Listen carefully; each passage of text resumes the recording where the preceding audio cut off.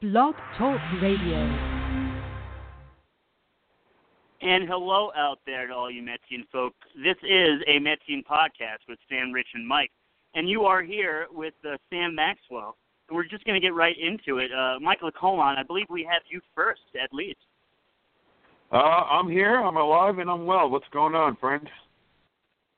Well, not much has really changed, and I think that's really what the podcast is going to be about, more of the same. And I'm hoping we got Rich now. Rich, we got Rich Sparago? Well, unfortunately right now we do not have Rich Sparago, but I'm sure he's going to call back sooner than later. But Mike, I'm not sure if you saw what Jeff Wilpon had to say yesterday, but it just seems, to me, that he still, as usual, doesn't get it. I'd have to agree with you. No, I don't think he nor his father in this ownership gets it at all.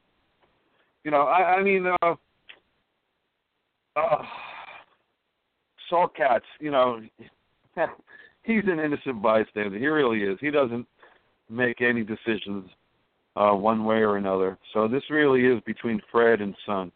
And being that Jeff is the COO, most of this is going to fall on him. But Fred has his faults. Fred has many faults.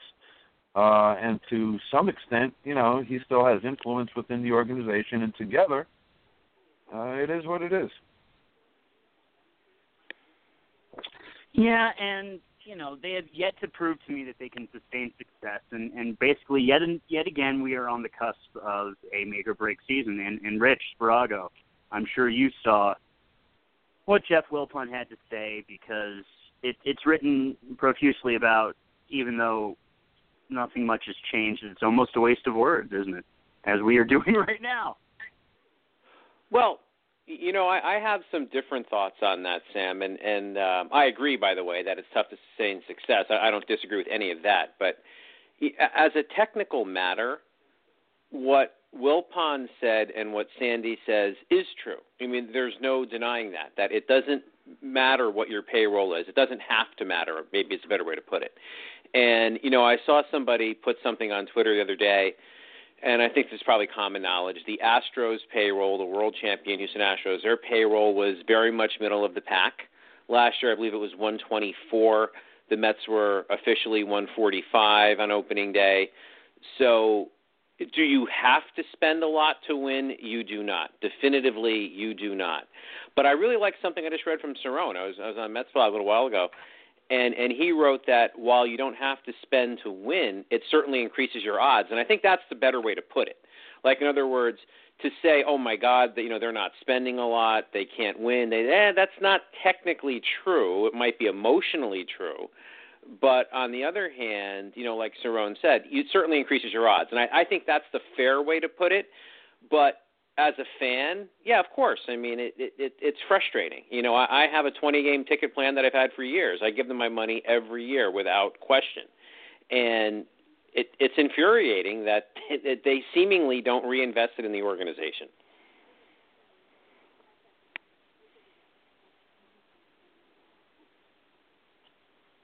And obviously we'll see. Sorry, I was having some technical issues there as this keeps unfolding. But just like, I guess, the Wilpons, I was having technical issues. They're right that nothing's really happened. I think Sandy said something about him being third in the pack of who's been spending. And so, sure, let's wait and see. But most people are assuming, Mike, that when it comes down to the offseason, by the end of it, we're not going to be talking about the Mets being top 1, 2, or 3. No, we're not. And you know what? Just to pick up where Rich left off, what he says necessarily isn't wrong. Yes, you can win with a low payroll. Yes, you can lose with a high payroll. The Mets are experienced at that. In 2002, Steve Phillips left this team with the highest payroll in the National League, and we were a last-place club. So, no, winning doesn't buy championships. But we're in the same old battle of semantics with this ownership. What did they really say? What did they really? What was so insightful about what he told us today, or yesterday, or whenever it was? Nothing, and nothing he said we didn't already know. You know, for God's sakes, speak truth to us. We're not stupid. We know you still have money problems. You know, so don't come to me with this nonsense that, you know, what the rest of, I don't care what the rest of baseball is doing. I want to know what you're doing. They have money to buy the Syracuse club. They have money to involve themselves with the renovation out in Nassau Coliseum of that arena. They have money to want to invest themselves into a project right across the street. You know, they have all kinds of money for their extracurricular enterprises. But what I said last week still applies to this ownership. Repeatedly, Fred Wilpon says, my goal is to break even. So what does that tell you? That they're not going to go the extra mile for us. And in 2015, they refinanced $700 million worth of debt stemming from Madoff. And that puts us in year 3. That's the truth, and that's what they'll never tell us. And that's why I get annoyed with them. It's not necessarily the transaction or lack of transactions. That's up to Sandy Alderson. But the lack of transparency, the lack of honesty, the lack of forthrightness, it's ponderous, the word I love to use. And that's why people get frustrated. And here we are, we're only in January. But how many Januaries have we spent having the same conversation? Madoff or no Madoff? Prior to Madoff, post Madoff? The narrative hasn't really changed outside of Omar and I extracting money out of their wallets back in 2005 and 6.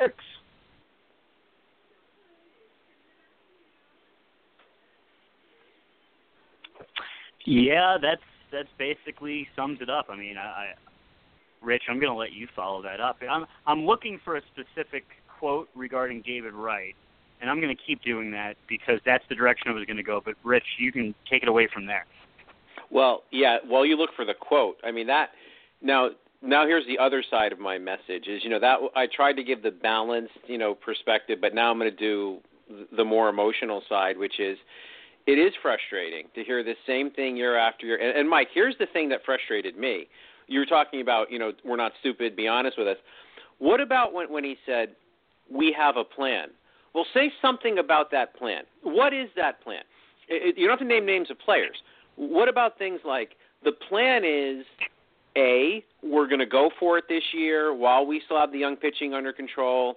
We're going to shore up here and there. I'm entrusting Sandy with the specific moves, but we are all in this year. Or is the plan, 2015 was our opportunity. That has come and gone. We're going to look to get younger. Say that because owners do say that when that's the case. But this guy said nothing. He said, we have a plan. Well, you know what? I have a plan too, to get up off my couch at one point. What does this plan actually mean? And they didn't share that with us, and that's frustrating.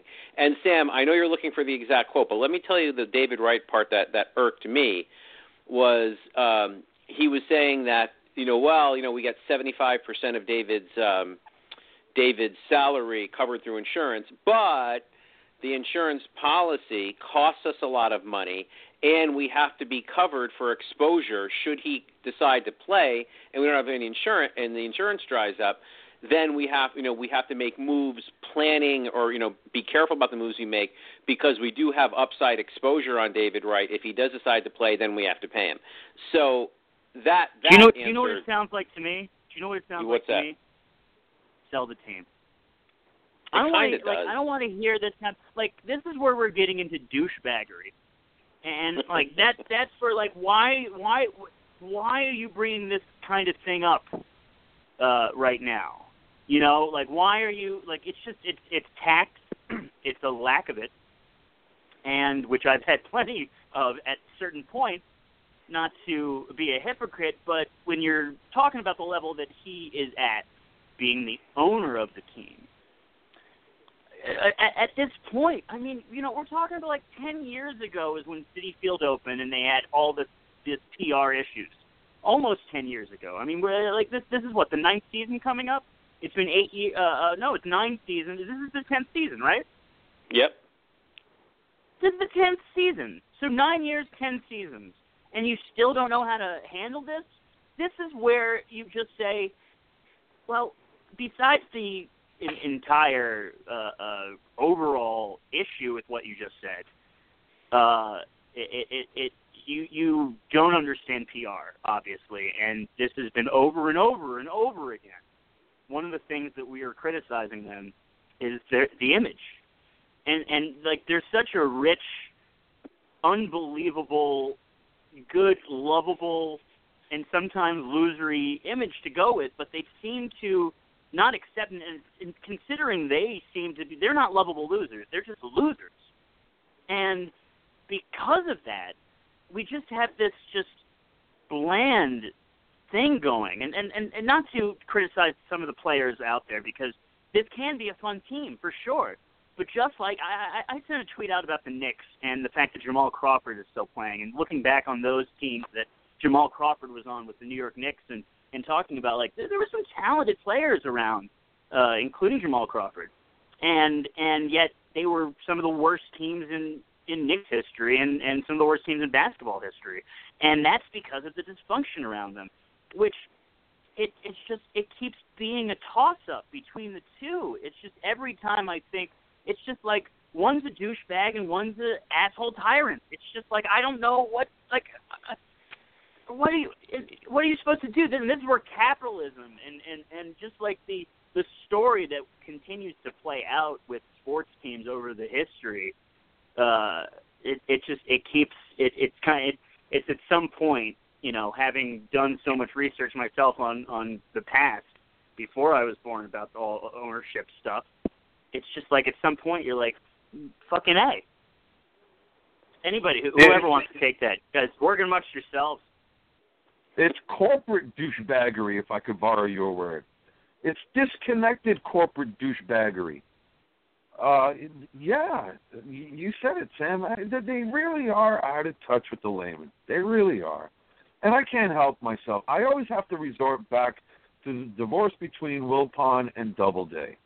You know, again, Fred and Saul Katz, they made the bid to Payson's estate, and it amounted to 2%. Both of them came up with $600,000 and change each, and the bid went to them instead of Ed Kranepool or anybody else for that matter. But they still needed somebody to fund the rest of it, knowing that they weren't going to be a managing owner, knowing that Fred Wilpon would assume that role. And lo and behold, Nelson Doubleday showed up and footed that bill. But he wasn't aware of all the details. Maybe they just slipped, them. It went over his head. He didn't care. He wasn't paying attention. Whatever the reasons may be, he wasn't aware of it. And we found that out in '92. Because when the baseball owners wanted to oust Fay Vincent, Doubleday threatened to sell his half of the team, in protest. And it was found out that he wasn't allowed to put his 50 or his percentage of the team out on the open market, that Fred Wilpon had the right of first refusal. So that's where that all came up. And that's where, some of that information became known to us. And then when Bartelsman purchased Doubleday Publishing, that's when they became 50-50 partners. But still, Fred Wilpon was always the managing owner of this organization. Now, in order to come up with Nelson Doubleday's 50% upon him wanting out, that's when we first heard about Madoff. Madoff allowed it or made it possible for Fred Wilpon to give him half of that money up front and then 3 installations over the next 3 years. And they fought famously over whether to renovate Shea Stadium or build Citi Field. Obviously, Doubleday wanted to renovate Shea. Fred Wilpon wanted to build Citi Field, but Nelson Doubleday knew they couldn't afford it. So a lot of fighting happened over that issue, amongst many issues that they fought over. And finally, Nelson Doubleday said, I've had it. And Madoff was already part of the process. The New York Times quotes Nelson Doubleday as saying, I was aware of his presence. I was aware of his relationship with the Wilpons. And that's not a good nor a bad thing. It's just a matter of fact. He was aware of their relationship. So how did Wilpon balance his books all those years? Well, we learned from Madoff. That's how he balanced his books all these years, ever since he took over sole ownership in 2003. And it blew up in his face. And here we are. That's the truth of the matter, is that they never, ever, ever mention. Everyone knows it, but they fail to mention it. You know, this is acceptable if we're in Kansas City. And I'm not looking for them to spend wantonly, as he chose to use that word, being Jeff. We're not looking for that. But as Rich said, you know, you say there's a plan, but you fail to elaborate what that plan might be. It's not a matter of national security. What is your plan? Because the fact of the matter is there is no plan. You're just patching this together year by year. That's the truth of the matter. It still boils down to money, and they still want us to show up before they spend that money. Because, again, Fred Wilpon says he will break even. He will not go above and beyond. He promised the banks, in order to get Citi Field finance, he promised them attendance of $3.5 million a year. Ludicrous. Everybody and their brother knew they weren't going to match those numbers. He based them on those last couple of years at Shea Stadium. At no other time did they ever draw 3.5 million except for 86. And then decided to make a stadium. And then decided to make a stadium that was 42,000, the biggest stadium in the world. Exactly. You make a smaller place, and then you promise the banks we're going to have 3.5 million a year in order to get that financing. Well, here we are. No, Madoff is gone, heavily in debt, and that's the reality they don't want to talk about. And that's why I'm insulted. I'm insulted by this. We all know better. And that's what irks me.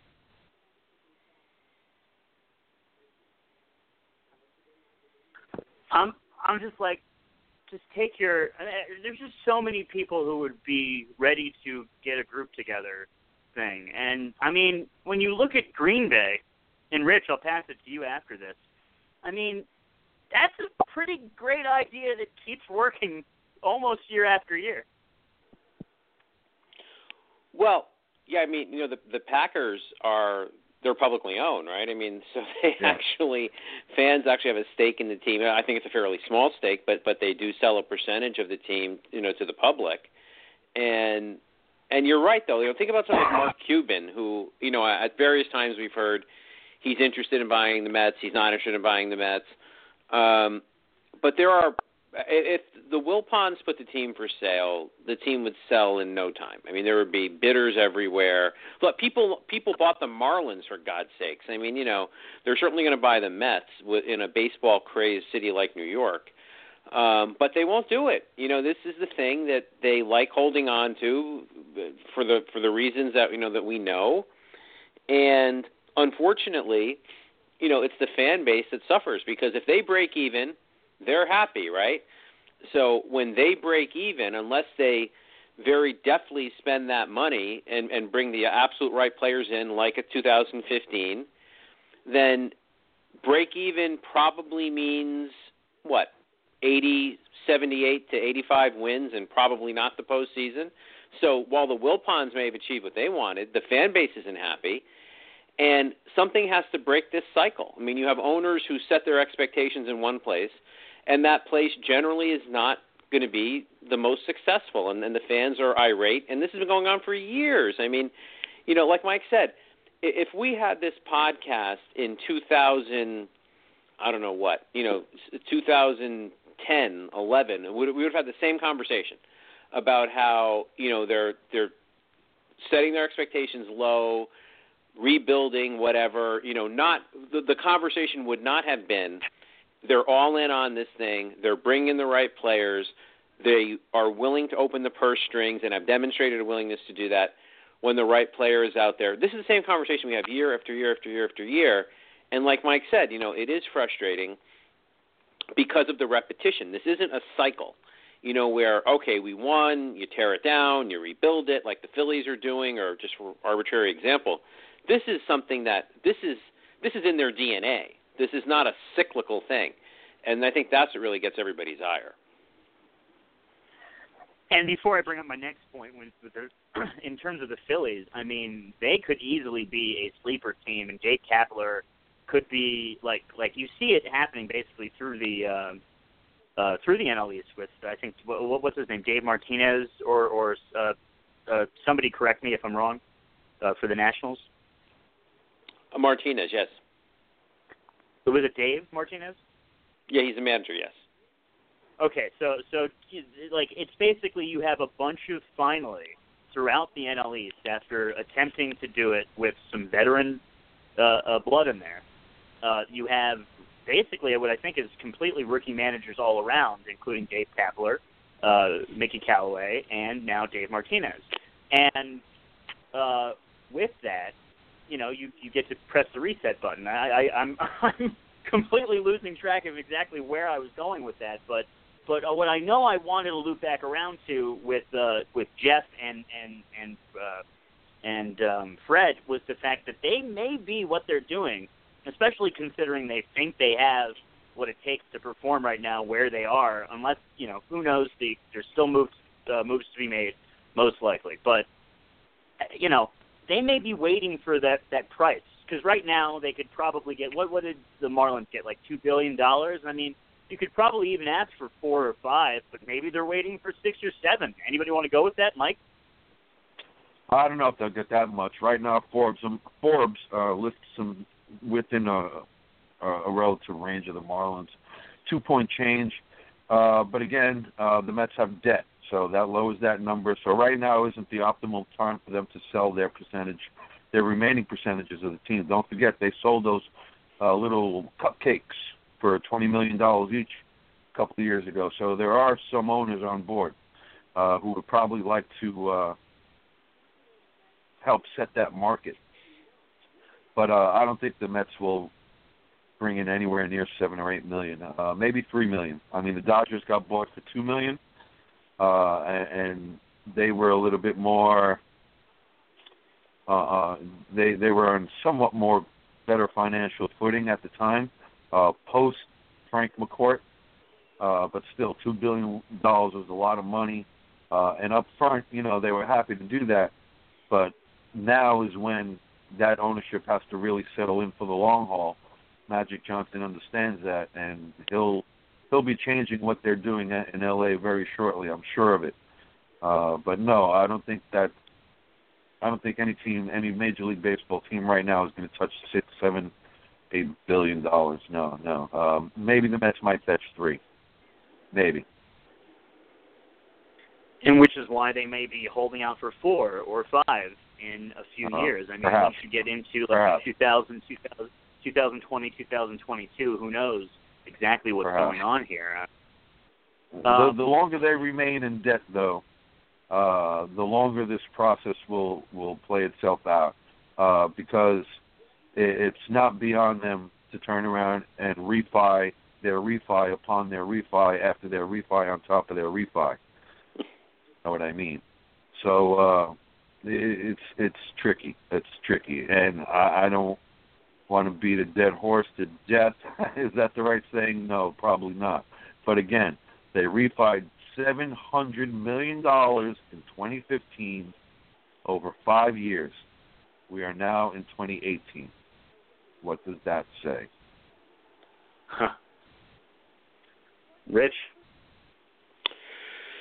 Well, it's a very sobering thought, because if you're a neutral to optimist and you're thinking, someday they're going to change their ways and, not be shopping in the bargain bin and all that kind of stuff, and then you hear that what Mike just said about the massive debt and the refinancing, and it really, really levels you. I mean, it brings you down because, again, it goes back to my previous point. This doesn't seem to be cyclical.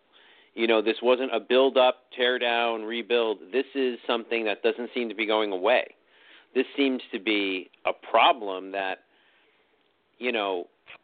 I don't see a solution for. If they just keep refinancing their debt, eventually you have to pay the piper, right? And you don't, first of all, when you're refinancing, you're still in debt, you still have many other obligations, and you're just going to have to pay the piper down the line. And so when does this end? When does this cycle break? Yeah, I know when it breaks. It breaks when they sell the team. But how many times do they have to say that they're not selling? They're not selling. This is Fred wants the team, and Jeff is on cloud nine that he owns a baseball team. And so the question becomes, what's it going to take to make this better? They're a private corporation. The commissioner can't step in. Nobody can step in and say in the best interest of baseball you have to sell the team. Nobody can do that. They're making payroll. They're not doing anything like that, like missing payroll. So nobody has any authority over them to force them to sell. The financial picture doesn't seem to be changing in the near future. WTF, guys? I mean, when is something going to change? Does anybody have an answer for that? No, I'll stay in the past, as a matter of fact. Let's go back to Doubleday again and Mike Piazza. Doubleday wanted to pay Piazza. Fred Wilpon didn't. But, look through the years on the things that Fred Wilpon wanted to spend his money on, which was Citi Field, purchasing Syracuse, getting involved in Long Island Coliseum, getting involved on a potential project across the street, trying to be involved in Belmont. So... again, WTF, right, Rich? Right. WTF. He wants to spend money on all these things except improving his ball club. And the fight between him and Doubleday over Piazza is a perfect example of that. It took Omar Minaya to extract money out of their wallet. He told Art Howe and the GM at the time, Duquette, shut it down, didn't he not? He told them to shut it down, and that's exactly what they did until Omar came and convinced them, said, you got to spend if you want these people to come. And that's exactly what happened. And Mike Piazza, Rich, is another perfect example of the payoff that can happen when you spend the money on the right thing. You're right, Sam, and tangential point here, but when you read some of the writers on Twitter, they like to portray, at least in general, the general tone seems to be, they like to portray the Met fans as, screaming, irrational people, spend, just spend because the Yankees spend and spend more. And that's not what we are. As the fan base, like Mike said, we're smarter than that. We know you don't have to be the number one spending team. That's not what we're asking you to do. What we're asking you to do is to, A, tell us what your plan is, and B, have a plan that makes some freaking sense. I mean, and again, if rebuilding is the plan, okay, go with it. If going all in is the plan, go with that. But we're all saying it. It seems like every year the idea is to survive, is to get just enough people in the Citi Field by making the team reasonably decent that they hit their attendance number that breaks them even, the payroll stays so it matches the incoming revenue, everybody breaks even, and the ownership seems to be content with that. That's an okay state of the world for them, but it's not for us, and that's where we are. We're at that place where, like Mike was saying, the objective is to break even, and that's not necessarily fair to us as a fan base. And before segueing off of it, I'm going to end with this about it. It's not just the fact that they haven't, that they want to break even and they don't really want to reinvest properly in it. It's not just on the field that they're not reinvesting properly, and hopefully we're starting to see some better on the field, off the field type of stuff in terms of the sports performance stuff and the injury-related issues. But in terms of where they spend their money, they also don't seem to have as good of people. And I know there's a lot of great people working for the Mets, and I do not want to sound like I am hating on any of those unbelievable people, but there's something missing in terms of still the pulse of the fans and understanding the pulse of the fans, and it's that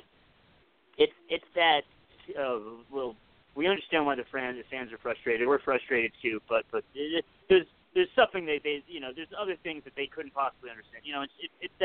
It's that brush off of our concerns that's an issue too, and you can see that in the way they actually operate the ball club and the way they actually run a corporation.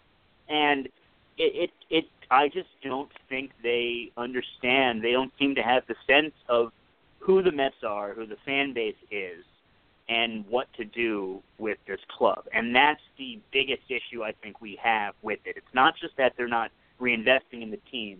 It's how void of that heart that they seem to be about the New York Mets. And that's where we really, really are frustrated about it. And I will segue to some happier news, but we will start with some bittersweet parts of that, and that's the Hall of Fame voting.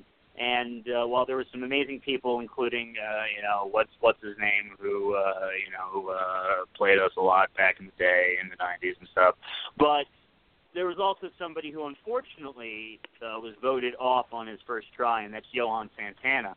And with that, though, I will say that Johan still says he's trying to make a comeback.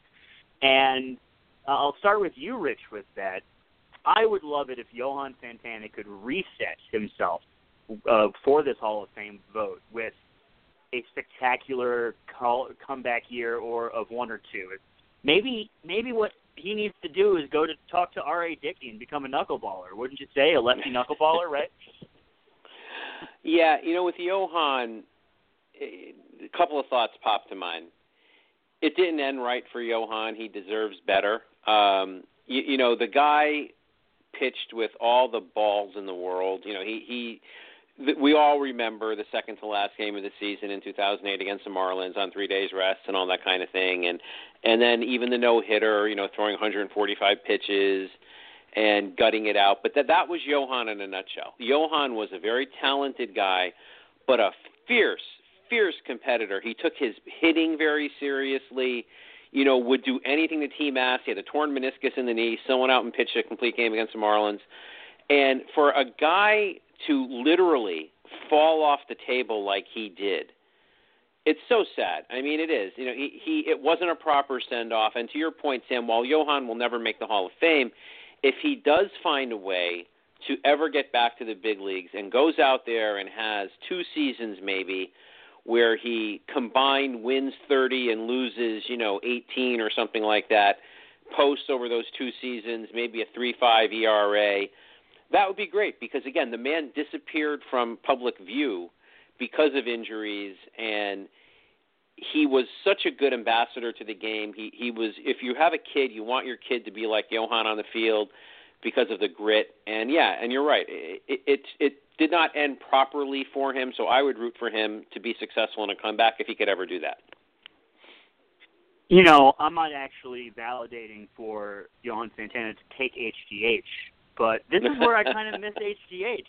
I would like to have seen Johan Santana pitch a little longer, and had HGH done that, which is clearly, I think, not the best, but also definitely not as bad as anabolic steroids.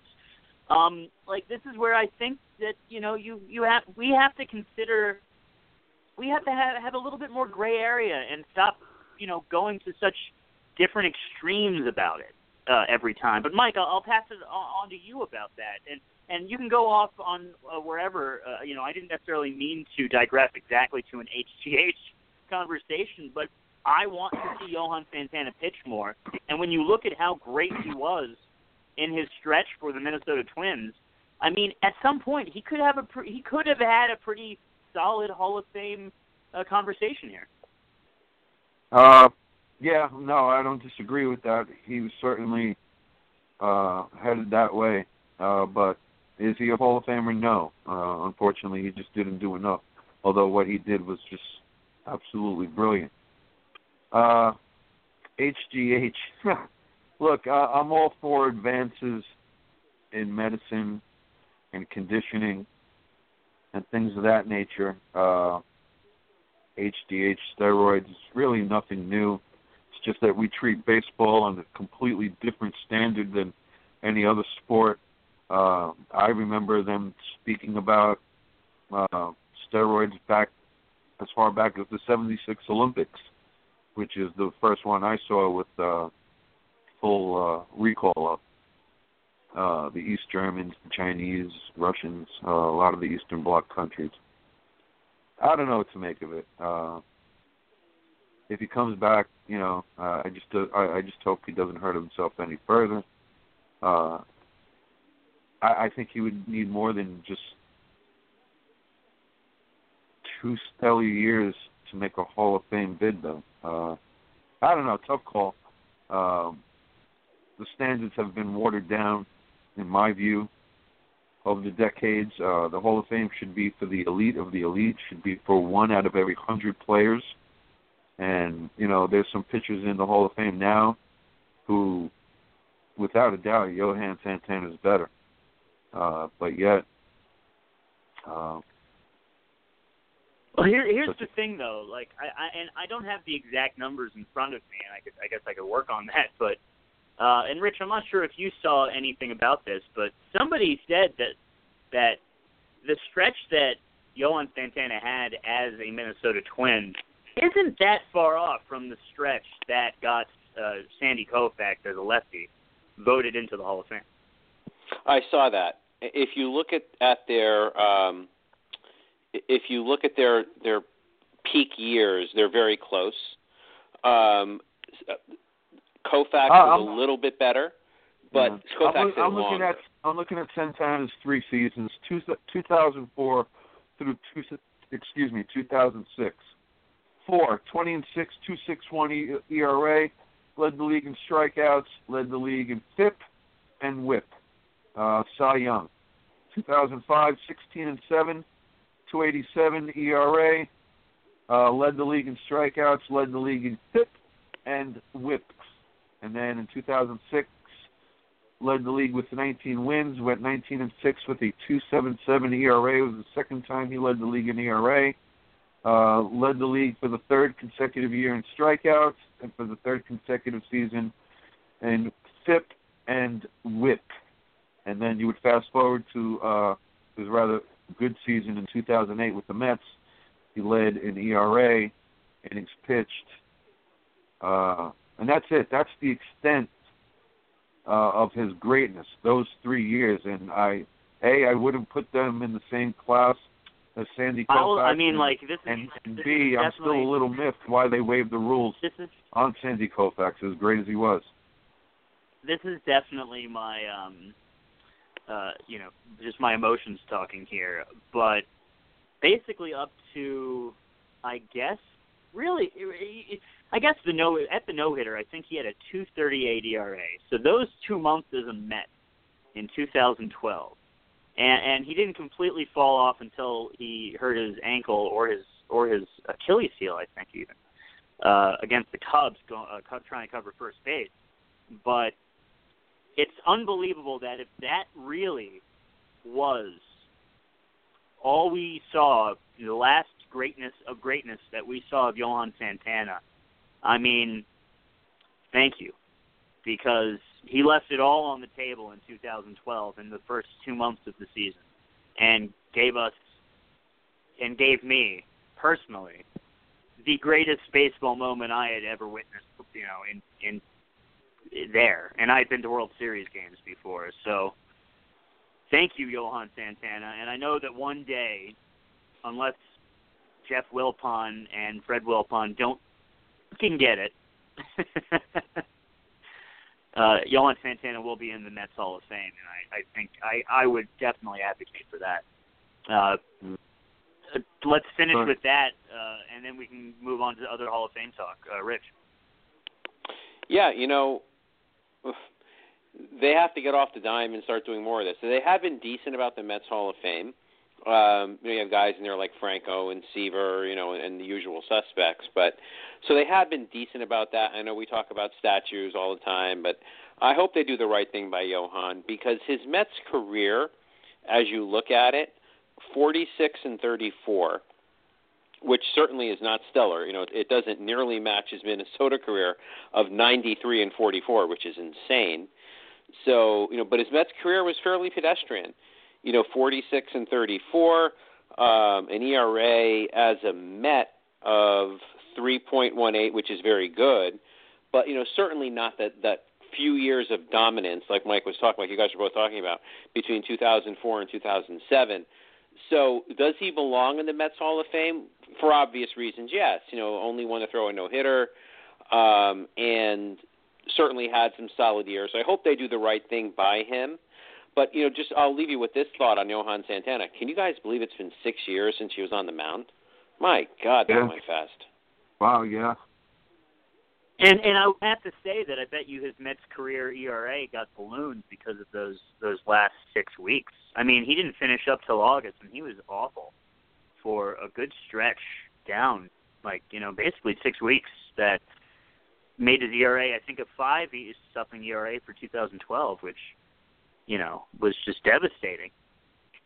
Now, do you think in the course of his no-hitter, he knew my career's over?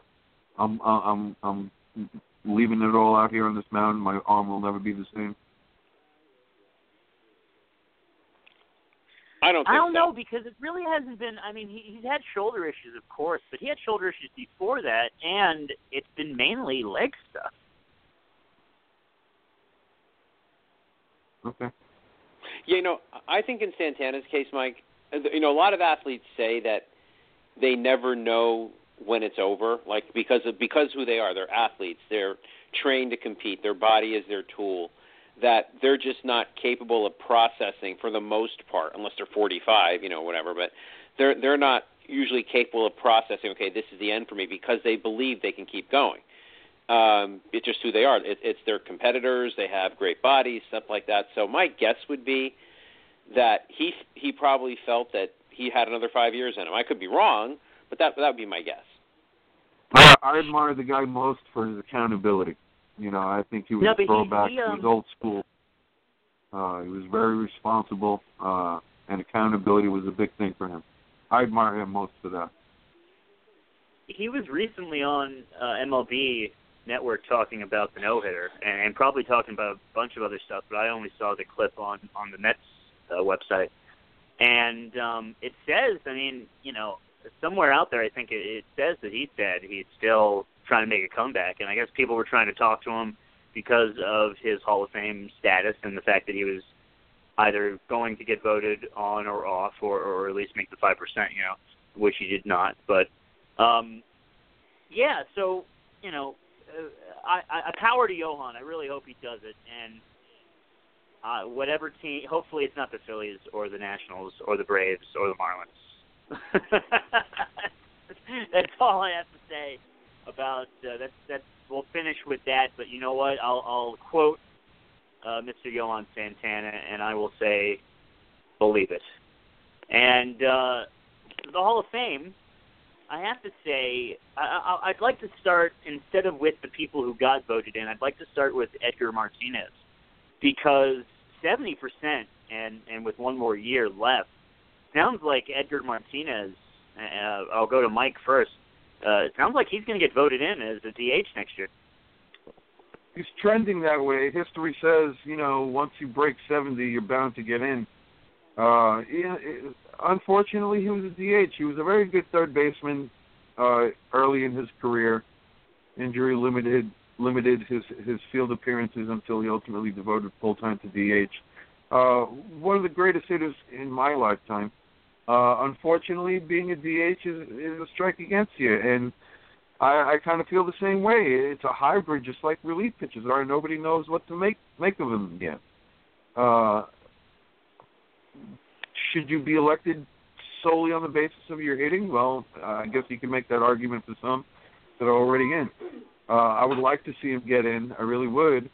But, you have twice, maybe 3 times as many voters today as there were when I was a kid. And that just expands the the conversation, the debates, and the opinions.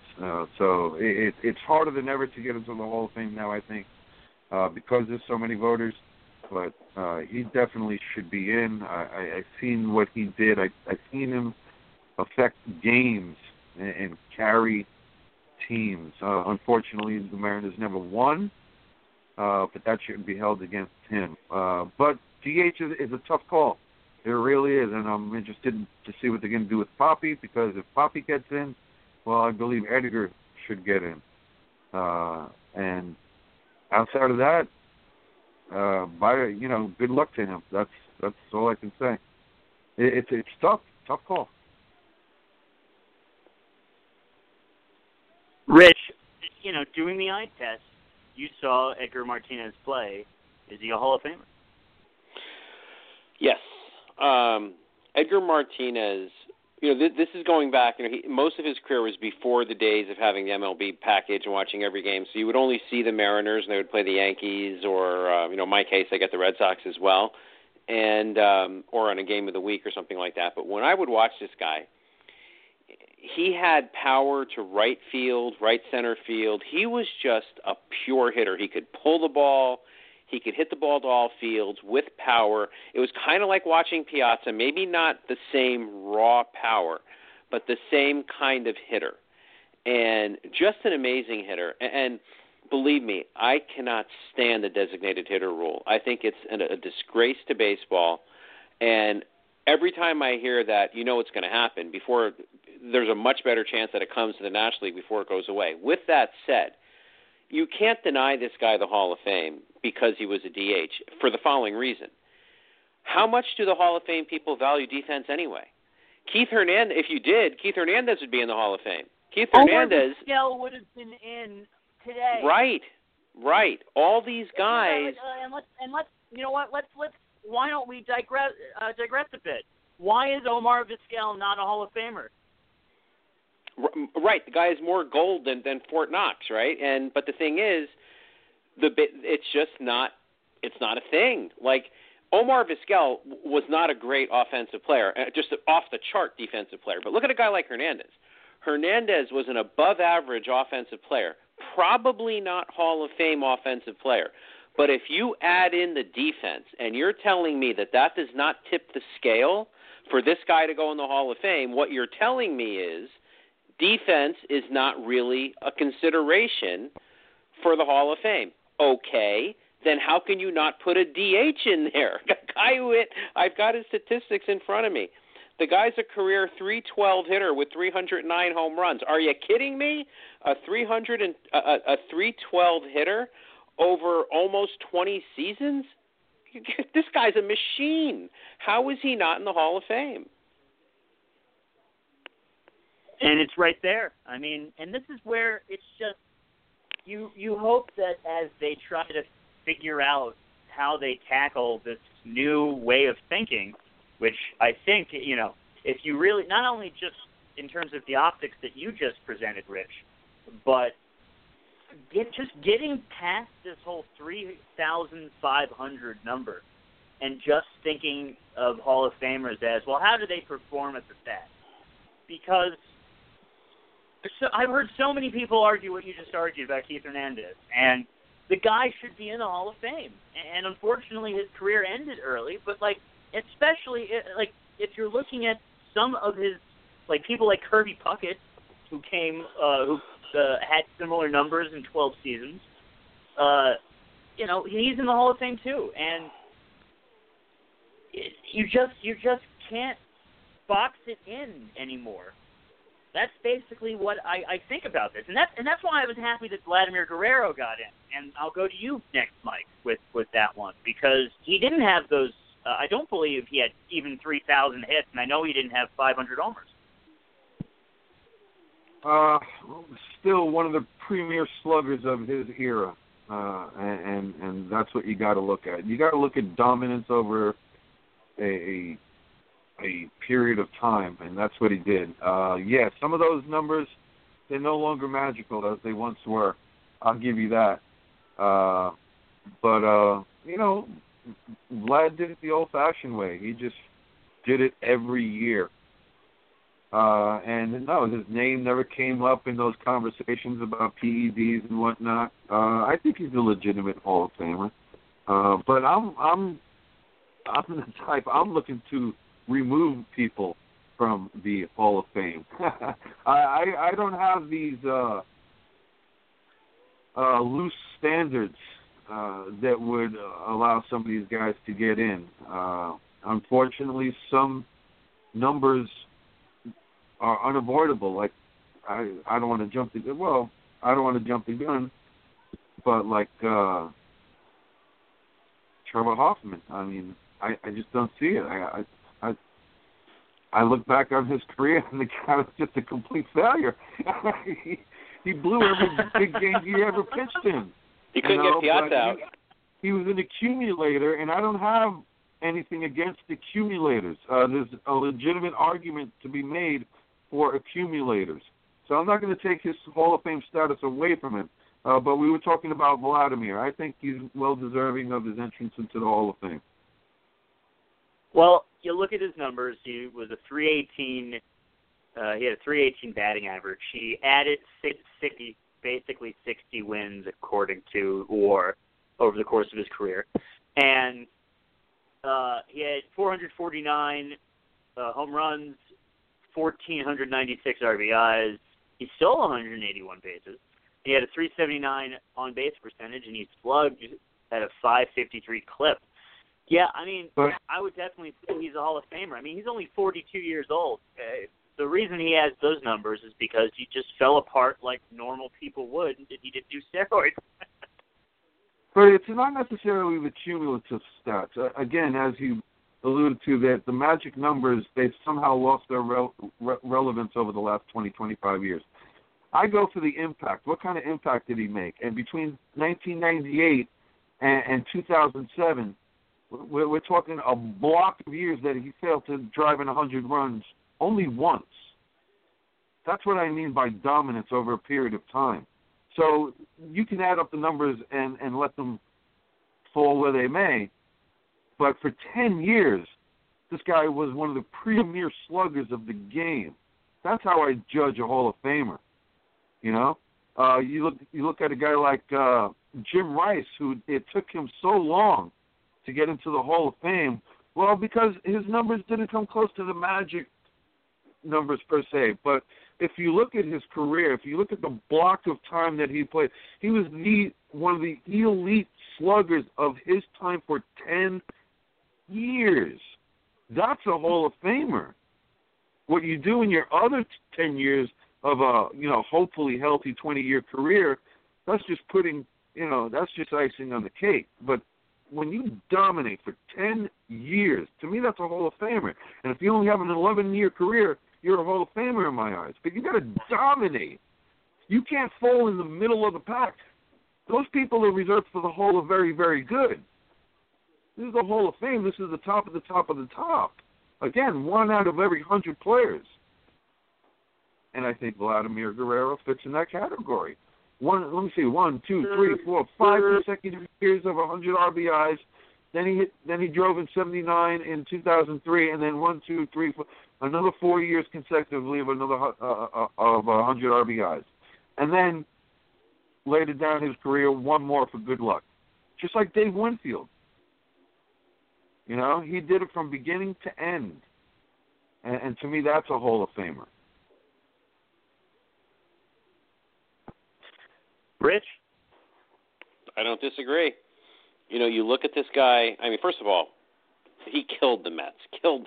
And, he was a ferocious player on the field. There was nothing he couldn't do.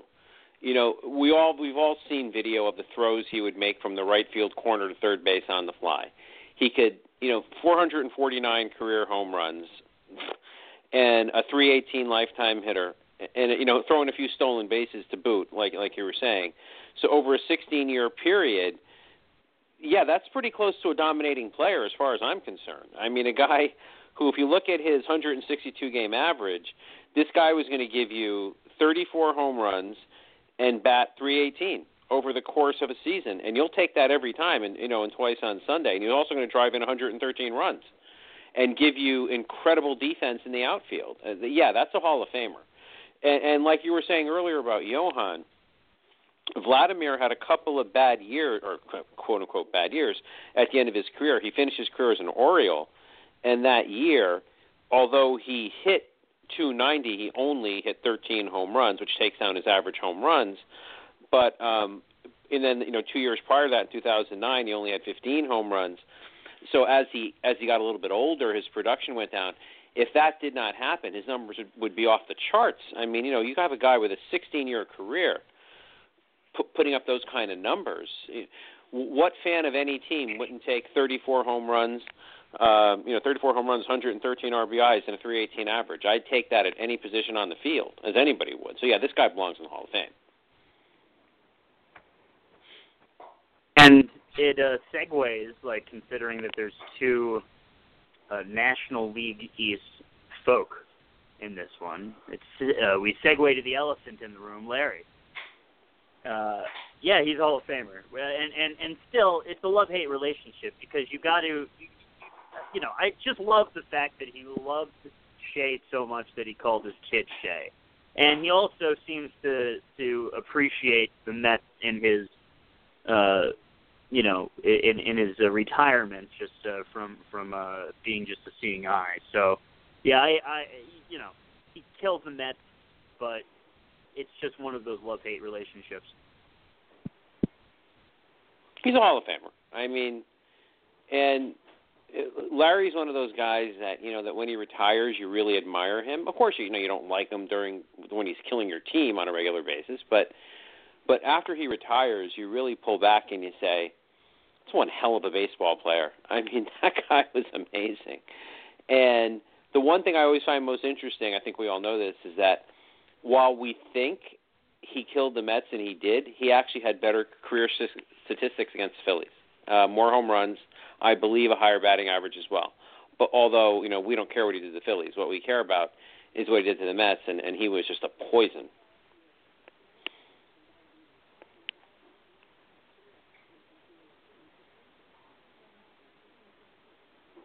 After you, Mike.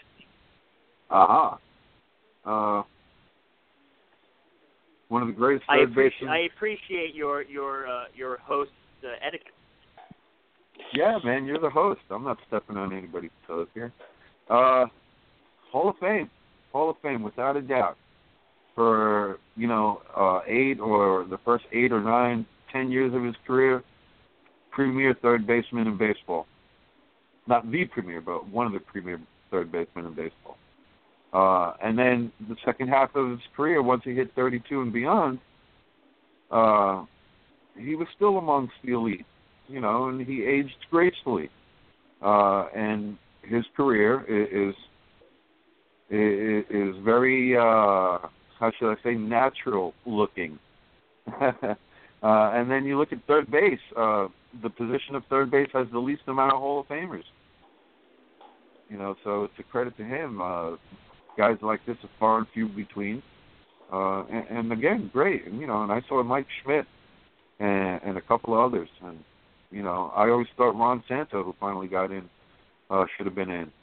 So welcome to the club, and congratulations to Chipper Jones. Just a great third baseman. I never had any animosity towards him as a Met fan. It's a team thing. I hate, if I hated anyone on those Braves teams, maybe Brian Jones and perhaps Terry Pendleton for a day. How about Greg Maddux? Yeah, I guess. But you know what? His playoff failures were very gratifying, so that's kind of a wash. You're right about that.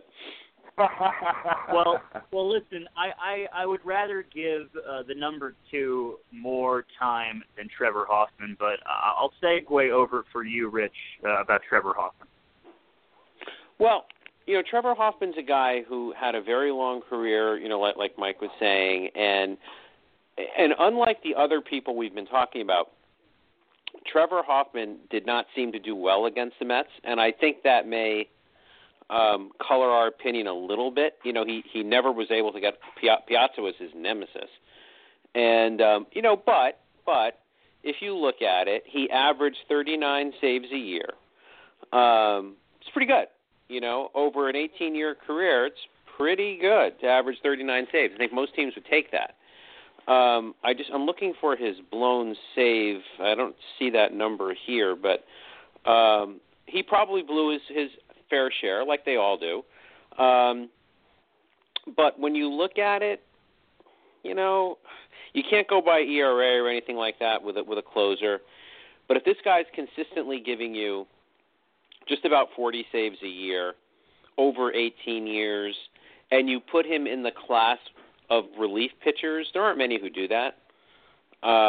Obviously, not everybody's Mariano, so not everybody does that. And again, you might get a Benitez who would save 40 plus for a year or two, but not consistently. And I appreciate what Hoffman did, so I would say, yeah, I think he belongs. Yeah, I'm kind of apathetic about it, honestly. When it comes to even considering it, I think that the fact is he has over 600 saves, and there's I think only 2 people that have done that. And like you said, he's dependable for 40 saves each year, but he hadn't seemed to do it properly in the postseason, of course. But one of those, times was against the '98 Yankees, so I think I'll end it there. I'm going to be kind. I'll be kind and say he definitely does deserve to be in the Hall of Fame. Because I'll give him credit insofar as being a San Diego Padre for 16 years. It's rare that you see that. He's been available for all those years. There's something to say for staying healthy and longevity. Longevity is a criteria. And that, yeah, he was indeed a saves leader, a consistent save leader for a very long time. And he's one of those accumulators. So in that respect, yeah, he's a Hall of Famer. I'll give that to him. But I love that you still he's one of those accumulators. But he is. He is an accumulator. But there's still a very good argument to be made for accumulators. So right. That's one way of getting into the Hall of Fame. I don't dispute that. And again, I'll give him longevity, I'll give him health, and I'll give him, because the shelf life of relief pitchers is very short. The fact that he lasted 18 years, that speaks a lot, and the fact that he did it so long for one team, I like that. So I'll give that to him. Well, he did it for Milwaukee, too. Yeah, but he was a Padre for 16 years. When you look back at his career, you think Padres. No, of course. I mean, just when you said the 1 year thing. But anyway, anyway, you know what I meant. But listen, guys, we've talked about so many negative things at many points on this podcast, so I'd like to move on to something called the 2002 New York Fest. And it's episode number 2, and so we have to talk about 2002. And I want to do that before the uniform numbers, because I think this is a very interesting, terrible team. Because they were 75 and 86, meaning they had a bunch of opportunities to swing it, obviously. And Rich, when I look at the 2002 New York Mets, I see a lot of red, meaning a lot of losing when it comes to the Baseball Reference page. But you see these stretches where had they just, and you see really small, tiny losses where they just didn't score all the runs. And a lot of their wins were blowouts, and they didn't have many wins. But a lot of them, they won by sizable margins, it looks like. There were a few pretty sizable margin ones, and clearly they just didn't have what it took, probably when, without looking at the schedule, when facing good teams. Yeah, the 2002 team, it has to go down as you said a million words right there with exasperation. Exactly, because saying the Mets, this was the most disappointing season in Mets history is almost like, huh? How can you pick one, right? But it has to be among them, because think about it. 2000, they go to the World Series, right? Okay. 2001 doesn't start off well, but they make this spirited comeback in September. Of course, we all know what happened in September of 2001, but they played incredible baseball down the stretch. They were alive for a playoff spot with a week to go, didn't make it. Okay. 2002, you have Robbie Alomar on the team. They picked up one of the best players in baseball, Robbie Alomar. And and great, and they got Mo Vaughn. Mo Vaughn could hit the ball, to the moon and back. Great.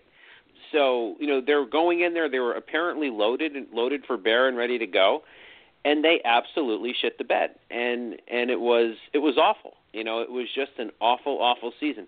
It's right up there with 1992, where again they had picked up Saberhagen, and everything was pointing upward, and the level of disappointment versus expectation was incredible, just like in 2002. So yeah, I mean, in that season, everything just fell apart. Nothing worked the way it was supposed to. Robbie Alomar forgot how to play baseball. It's not all on him, but he was a big part of it. And nothing went right. And it was just, Mike was saying earlier, it was a year where they opened the purse strings, they paid some money, tried to compete. They brought in a Hall of Famer and Robbie Alomar, and it just didn't work. What are you going to say? I don't know. What are your perspectives on it? Well, when I before I move it on to you, Mike, I see this. I look besides the players you mentioned and Mike Piazza, you have Ordonez, who batted .254, which is pretty solid when you think about Ray Ordonez in offense. Got his one home run in and 42 RBI. Could you ask for anything more than that from your what's his name, Santana? I forgot, Rafael Santana. That's basically what you want out of your shortstop in many ways. But you also have, you think about Roger Cedeno, Timo Perez, Jay Payton. You have some young talent, even Ty Wiggins in there, who batted .302 in a small amount of time at age 24. But you do have some promise here, and like you said, it all just fell apart. Mike? It fell apart, all right. Mo Vaughn, PDS, performance detracting food. What happened to that dude? 2002, you know what? I'll take it from the top. After a long, contentious court battle, Doubleday and Wilpon finally agreed on a price. And by December, Nelson Doubleday was out the door. But before he left us with the prophecy. Fred Wilpon, and I quote, will run this team into the ground. And then with regard to Jeff Wilpon, he was in his box one day doing this interview, again, either for the New Yorker or the New York Times is where I read this. And he said, quote, look at him standing there like little Pharaoh. He thinks he's going to become a baseball man. It's laughable, unquote. Paraphrasing. That's probably the safest bet to do. So, there's that. Then there's Steve Phillips. His days as a Met GM are over. Fired. Bobby Valentine, likewise, fired. And this is all 2002 heading into the off season. How much more worse could it have gone? Steve Phillips left Fred Wilpon with the highest payroll in the National League and the last place ball club. So that, that's just the reverse of us complaining about all our muddy matters today. So it's ponderous season. Alomar comes here, forgets how to play baseball. Mo Vaughn, you're right about Ordonez. Edgardo Alfonso was 28. And unfortunately, better seasons for the Mets were behind him. Wacky season. And, unfortunately, coming off in 2000, we saw the future. It didn't look too bright, especially with everything going on in the background. So I was just dreading 2003.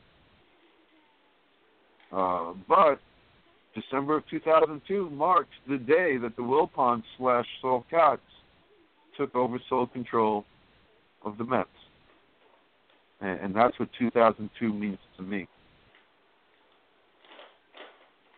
And, the cycle continues. Mike.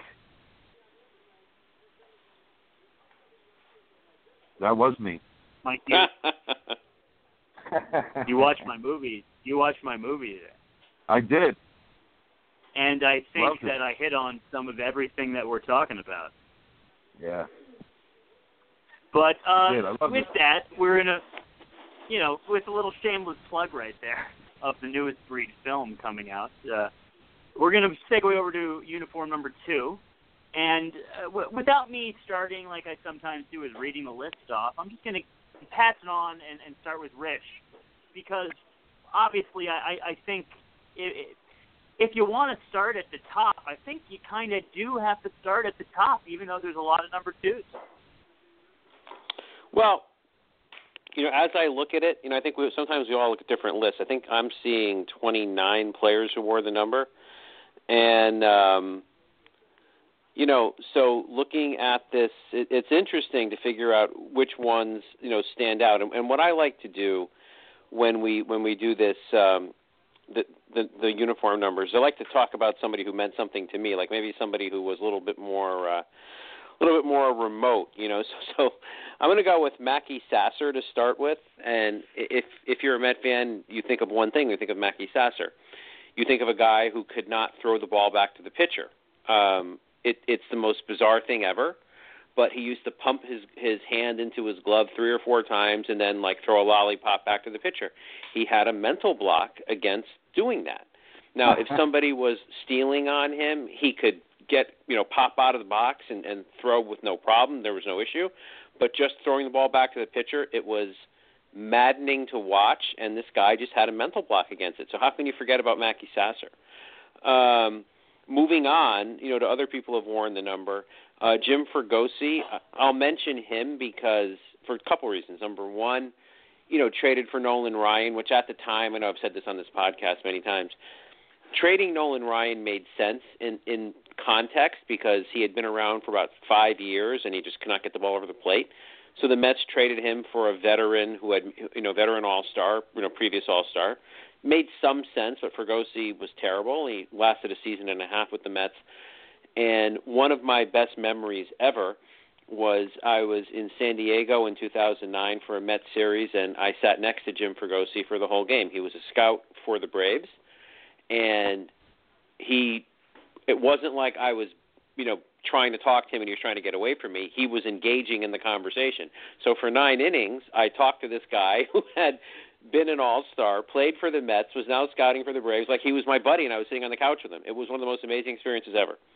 So that's Fregosi. Who else can I talk about here? Dilson Herrera, in the more current age, a guy that was second base in the future until he wasn't when he was traded for Jay Bruce. So, and I still think he'll be something with the Reds at some point. He's had some injury concerns. And I'll wrap it up by, who else can I mention on this list? Leave a couple for you guys. I'm not going to go with the obvious. Damon Buford was one of the guys the Mets got back for Bobby Bonilla when they traded him. They got Buford, and he was an incredibly fast runner. He was a very strong, very good athlete, outfielder, sort of a light-hitting, great defensive, incredibly fast outfielder whom I really liked because I like that kind of player. He went on from the Mets, had a few seasons in the major leagues and kind of fizzled. So I'll leave it at that and leave some for you guys. Mike, before I pass it on to you, and there's obviously plenty of others, including a World Series winner. I believe, yes. Yeah, there you go. Looking at the date. But when I'm thinking about what we were talking about at the beginning about Jeff and Fred and how he wants them to sell the team, I just look at this and I say, you know what? If I own the team, I think I would retire Marv Throneberry's number 2.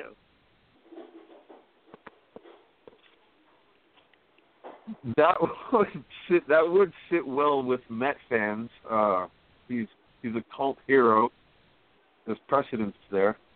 I think it would fly, but it couldn't come anywhere close to the majesty they need to do for Joe Pace, nor for any other legitimate statue-worthy player. So it would have to be within context. How's that? Yeah, I would. Well, I think if I and you and, maybe we need to make this a goal, is for the A Metsian Podcast people to one day own the Mets. But if we owned the New York Mets, I think all of this would be taken care of, because we would get it. And, we'd obviously have to also... I think that would be something very cool. The whole business savvy part, and also making sure that people are put in the right positions, is a whole other conversation. But that's for a later day. But just from a theoretical... No, I was going to say from a theoretical standpoint. For number 2, though. He would be fun. He would be fun at ground level, life size. This way everyone could walk up to it, take their picture, and whatnot. And the other ones should be a lot more. He could be child life size, so children can take their pictures with it. And, exactly. You have, also representing the fact that it wasn't that good. But there's a good one for number 2. Let me see. 3 cheers for Roy Stager, favorite of mine, one of my favorites in '76. Anybody on that team is a favorite of mine. So 3 cheers for him. I'll leave the world champion up for you, Sam. Gavin Cecchini, you had a guy in your video, a little plug here, and he nailed it. Because Gavin Cecchini is going to turn out to be another one of these Met prospects who will never get a chance. Yeah. Because they're too busy, just patching it together. Well, I think I gotta leave the world champion Kevin Elster to Rich and you. Obviously, I know I think a lot of us know your story, although I don't think you've ever told it on A Metsian Podcast. So when it comes to Kevin Elster, if you guys want to take it away. We'll all kumbaya on him. Dilson Herrera, I wish he was still a Met. That's how I feel about Jay Bruce, to be honest with you. I wasn't willing to pay that price. So, that being said, Jose Kendo is another shortstop on this list. Great glove, man. Great glove. Went on to be a coach for St. Louis, and a very well-respected one at that. And who else is on this list that I might throw cheers out for? Justin Turner, one that got away. Bobby. What? Bobby Valentine. We got Bobby Valentine. Is he on that list? What's he famous for? Blowing bubble gum? Blowing bubbles?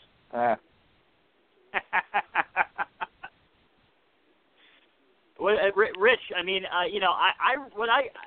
if I want to talk about Bobby Valentine was one of my favorite parts of Mets lore, and just in terms of at the time I was on the opposite side, and so it is an era that I look back on with fond memories, just because even as a Yankee fan, I rooted for baseball in New York, and especially I remember watching the Robin Ventura Rain game, the Grand Slam single.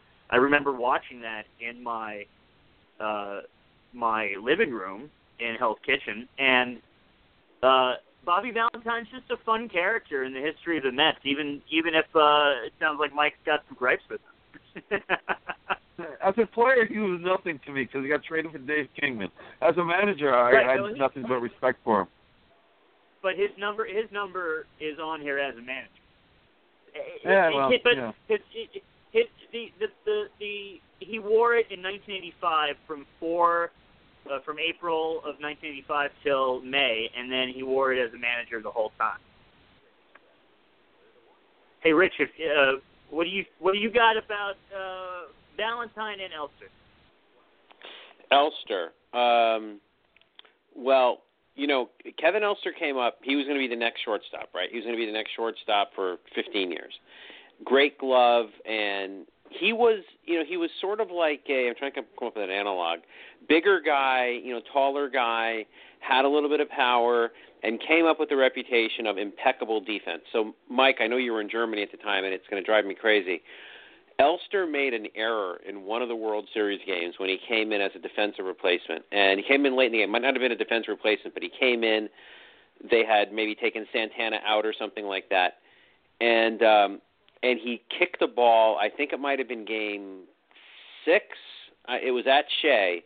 Maybe it was one of the games. He kicked the ball and it was like, my God, this young rookie, he comes up and you would think the glove would be there. Yes, maybe he has to learn how to hit on the big league level.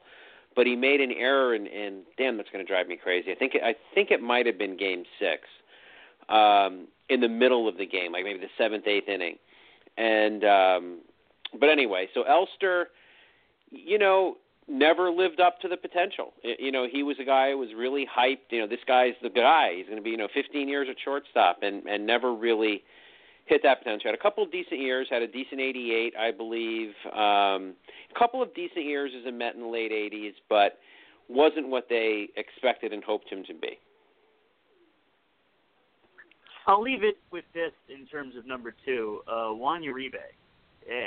He kind of, we're talking a lot about some players who didn't live up to potential, and not that Juan Uribe didn't live up to potential. I think he was very happy with his role on many, many teams.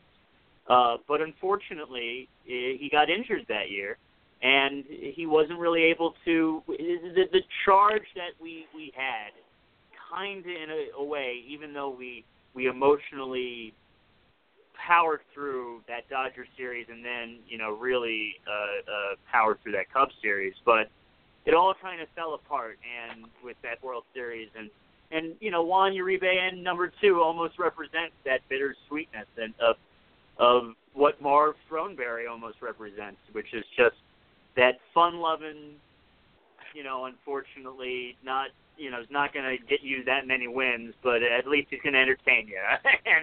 and that's kind of what sometimes the Mets represent. And with that, I'll segue to the last word, and I'll start with you, Rich. The last word is anxious. I'm anxious for the Mets to do something else. Something. I mean, the Bruce thing felt good for a week or two. It's been 2 weeks today, I believe, that they signed him. But I'm anxious for them to start doing something else. Whether it's picking up Josh Harrison, whether it's Eduardo Nunez, whether it's any kind of a move, signing a starter like a Lance Lynn. I guess it's the calendar. We're in late January now, pitchers and catchers, and I believe 22 days-ish. And I want to see the roster come together a little bit more, and I'm getting very anxious for that to happen. So that's my last word. How about you, Mike? Last word. First time. Once upon a time I gave Jeff Wilpon credit. Remember when he went to Atlanta a bunch of years ago? And the media swarmed around him. He's like, look, guys, I'm not here to fire anyone. Beat it. I thought that was pretty good on his part. And then Omar fiasco, and that whole Bernazard meltdown happened, and Jeff had to intercede in that. I thought he handled that pretty well as well. But afterward, he said yesterday, I'm just like, you know what? Any credibility you had, you just diminished it by a substantial amount. I'm not pleased for what he said yesterday. Say nothing at all. And you haven't heard that from me in a long time. I haven't started out a January quite like this, with this taste in my mouth, and I don't like it. For that, I would prefer, like I said, to have heard nothing, because in effect that's what he said was nothing. So let's leave that as my last word, nothing. Well, I'm going to go with this because, we've been all over this place for basically the entire time we've been on the podcast since 2013. But without really going down that, I'm going to go back for my last word to Mackie Sasser. And when you brought up Mackie Sasser, Rich, it made me think of, it was one of my favorite cards to come across. The Mackie Sasser card, and I couldn't tell you whether it was a Topps or an Upper Deck and what year it was. But when I saw that name, Mackie Sasser, I loved that baseball name, and I loved that it was a Mets card, and that's what I remember about Mackie Sasser, so I appreciate it. And I think, and one of you can maybe have this information, but somebody on the team had Mackie Sasser as a coach, I believe. I don't recall. I don't either. Well, could be true, though. We'll have to look that up. We'll have to look that up for episode 3, so stay tuned. And without further ado, thank you very much for listening to our sophomore episode of A Metsian Podcast. And, Rich, I appreciate it, as always. Thank you for joining us. Sam, thanks for taking the lead, and thanks for sharing the link to your film. I can't wait to watch it. Yeah, definitely, and I can't wait to share it with everybody else. And Mike, I appreciate the kind words today. And, of course, as always, thank you. We got to get both of you back on the hosting around at some point. Yeah, no problem with that. I did watch it, loved it, and, can't wait for the finished product.